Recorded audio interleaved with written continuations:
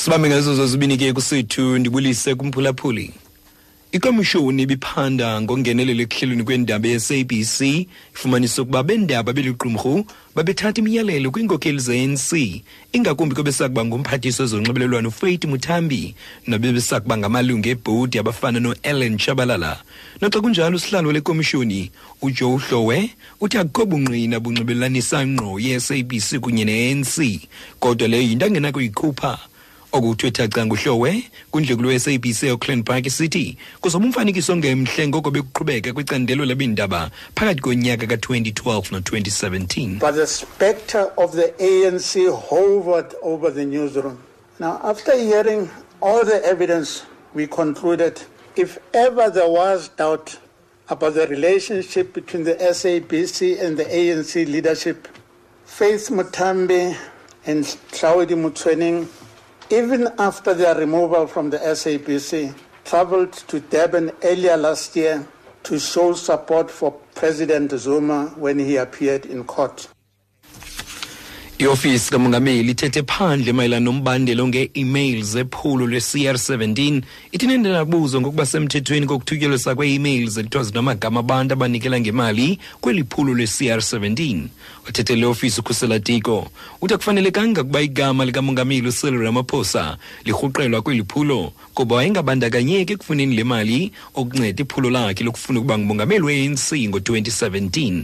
Ukanti iwebsite yakwa-News24 ipapashe uthotho lwe-emails nezinamagama abantu ebekufunwa kubo le mali yeliphulo likaRamaphosa. Okanti le website ithi ziqinisekisiwe ezi-emails noxa kunjalo udiko uthi umongameli naye wafaka imali yakhe kweli phulo. There's the substance of the issues that are raised there. Now, there's one email, for example, where it said the president was instructing a certain Donald to pay an amount into into the fundraising account. Now, that is true, and it supports what we said to the public protector, that the president had donated some of his personal money into the campaign. We've also said to the public protector that the president did attend fundraising dinners, and there were times where his guidance was sought on whether to approach a certain donor or not. But at the end of the day, the entire campaign was run in such a way that he was not involved in the day-to-day funding, the soliciting of that funding. Ngamafutshane ukhusela tiko sithi naye umongameli uyifakile imali yakhe kweli phulo sithi bachilo nakumkhusela uluntu kuba naye umongameli ebezizimasa ezinye zendibano zokufuna le mali. Qonga labendaba boMzantsi Afrika iSANF lithi isityholo sokuphathwa kakubi kwentatheli ngumbutho we-EFF nenkokheli yawo uJulius Malema kudale imo engentle yokusebenza. Elityala liyamene nentetho kaMalema kubaxhasi bakhe ngaphandle kokomishoni ephanda ungenelo lwamaqumrhu abucala kulalo lukarhulumente ngoNovemba ogqithileyo. Nothotho lwentetho zikaMalema nabaxhasi bakhe, iSANF ibhenele kule nkundla kamakulingwane ePitoli ifuna isingxengxezo kulo mbutho kwaye kuphele nokuhlasela kwentatheli. Umbutho we-EFF ufuna lo mbandela ukhutshwe kumqulu amatyala azokuxuvulwa njengoko besithi lowo wayengumhlaba wale nkundla. Iintatheli ezifana noRanjay Munsami, Andrian Basson, Paul van Veig, Max Dupris noBarry Bateman kesinye sesihlanu sentatheli ezafaka isikhalazo kulo mbandela. Igqwetha leSANF uDaniel Berger uthi bonke abo bafake isikhalazo banamabali ohlukeneyo ngokuphathwa kakuhle amayelana nokungaphathwa kakuhle nguMalema nalo mbutho. And they've targeted them in a particularly vicious way and at times in a way that constitutes hate speech, at other times harassment.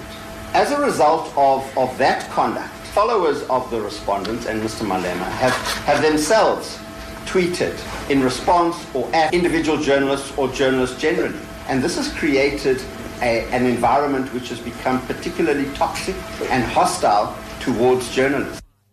Sithi bebejolisa kwezintatheli ngendlela engafanelekanga nengadala intetho enendiyo kwaye ngamanye amaxesha zingaphathwa ngendlela efanelekileyo.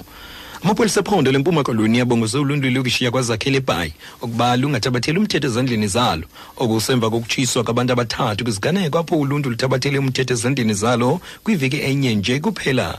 Amapolisa athumele iqela lamaqala abaphandi ukuba kuqwalaselwe lo mbandela unina abantwana abathathu ababhubhe kwisehlo.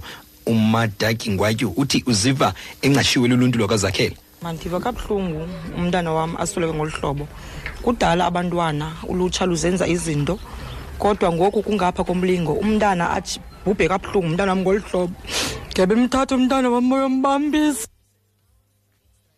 Okanti nanjengoko sibhiyozela inyanga yamanina aphuma kuzo zonke iinkalo zobomi kwaye sikwaphawula nosuku lamanina kule veki, masikushiye nesicatshulwa sikamama uAlbertina Sisulu. Banning orders, my dear, are very bad because you are stopped from anything that you would like to do because of the banning orders.